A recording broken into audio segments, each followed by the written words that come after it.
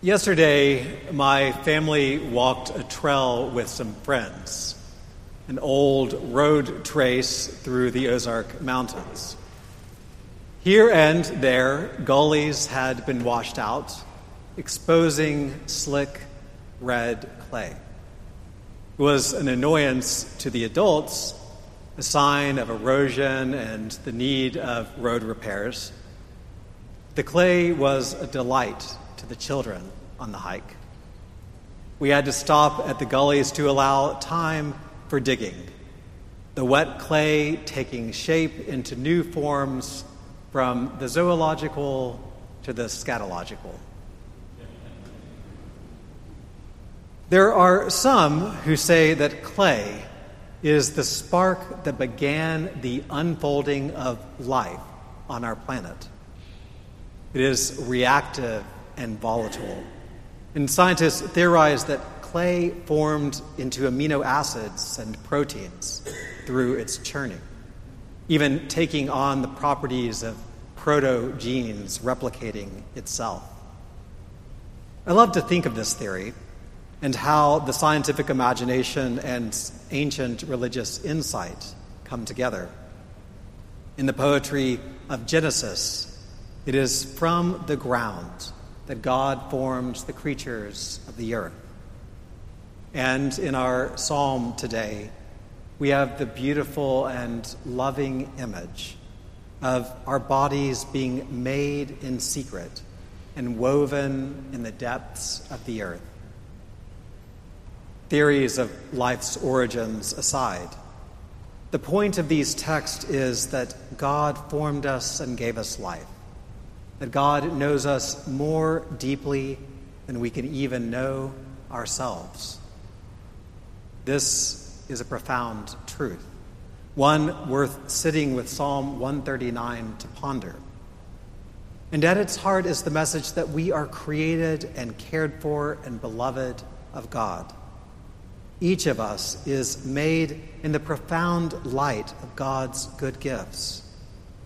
And it is simply in being, living into the graces of our creaturely lives as best we can, we answer our call as God's beloved. Having children of my own has been a wonderful lesson in seeing this call. I love watching the unfolding of my daughters' personalities, their gifts, their wonder. It's clear that within them, often surprisingly apart from my own self, there is a beautiful reality that is ready to shine through. We have a children's book that illustrates this wonder called When God Made You by Jane Meyer. Page after page, God calls children into being, relishing in their gifts. Bridget, dance. Aaliyah, sing. Elina, pray. Theodore, paint.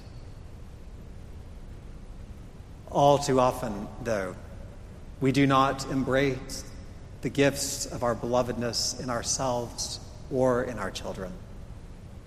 Instead of living in awe and wonder at God's creative grace, we reduce the world to the safe confines of our control.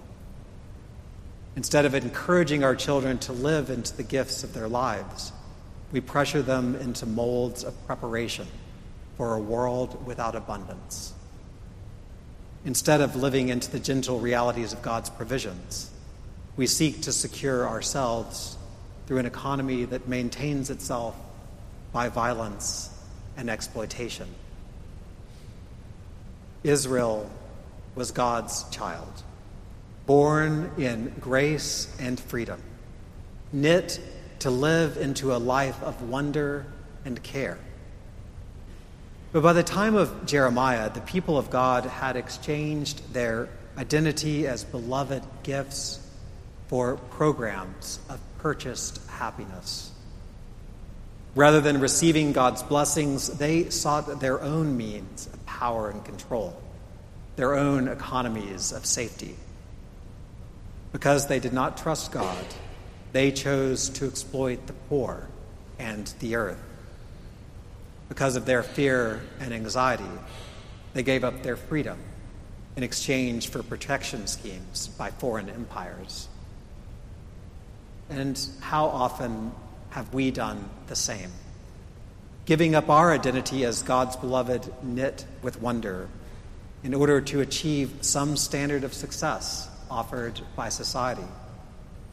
How often have we sold our freedom in God's love in order to find a fleeting security through some earthly power?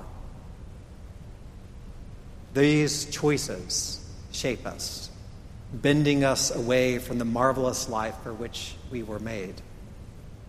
Imagine a lump of clay tossed around in the chaos of the world, shaped by selfish hands that bend it for their own ends. What we need in response, Jeremiah saw in his visit to the potter, is for God to sit at the wheel and take the clay of our lives to form it again into beautiful vessels for God's good gifts. It might be a painful process. The reshaping may alter everything about how we've been formed by our society or ourselves. But our work in response is to be pliable in the potter's hands, trusting the goodness that we know lies at the end. To allow ourselves to be shaped into beloved vessels of God's grace, we may find that our greatest obstacles are all the forms our lives have taken, all the misshapen patterns into which we so easily bend. Those shapes may have been molded by our families. They may have come from our schooling, our work, or even our churches. All too often, those false patterns find their origin in our own hearts, where our desires and fears and anxieties draw us away from the bold and beautiful design God has for us. It is for that reason that Jesus told his disciples that they must give up all the pressures that form us into something other than God's beloved. He knew that God could not shape the clay of our lives unless we were willing to let go of all the forces trying to mold us into other forms. The promise he gives is that if we surrender our will, if we allow God to shape us into something wonderful, then we can be an outpost of the new creation God is ushering into the world. There's a story of that new creation that happened some decades after Jesus offered his teaching. In it, there was a man named Philemon, whose name translated means loving.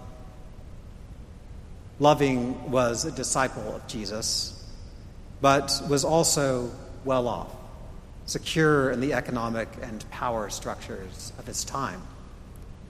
Like nearly everyone in his class, he had a number of household slaves who took care of the basic labors of life, the cleaning, the cooking, the care of children. Among those was a man named Onesimus, or Useful.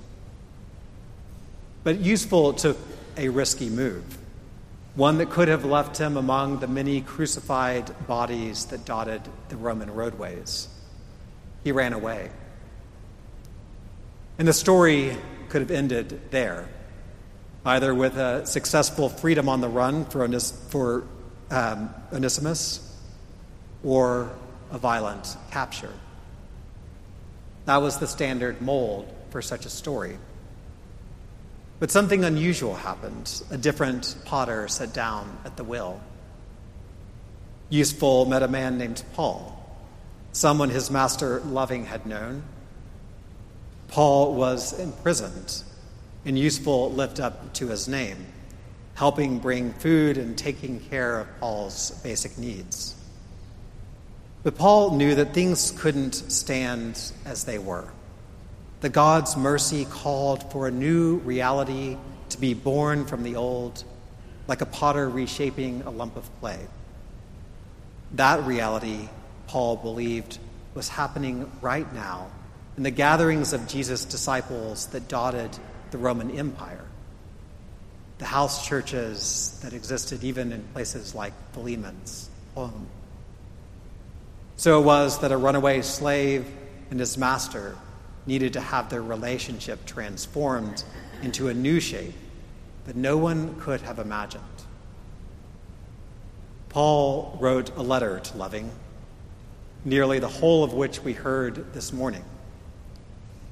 With a gentle and profound rhetoric, Paul sought a transformed relationship, loving and useful reunited, not as master and slave, but as brothers joined in the family of God. It would have been an affront to many. Some of the neighbors may have complained that it undermined the whole institution of society, which relied on slavery. It was enough that some in the family might have even asked why Loving hated them. So out of step was this way of reconciliation. And yet that is what Paul called for, to do in submission to the shaping hands of God.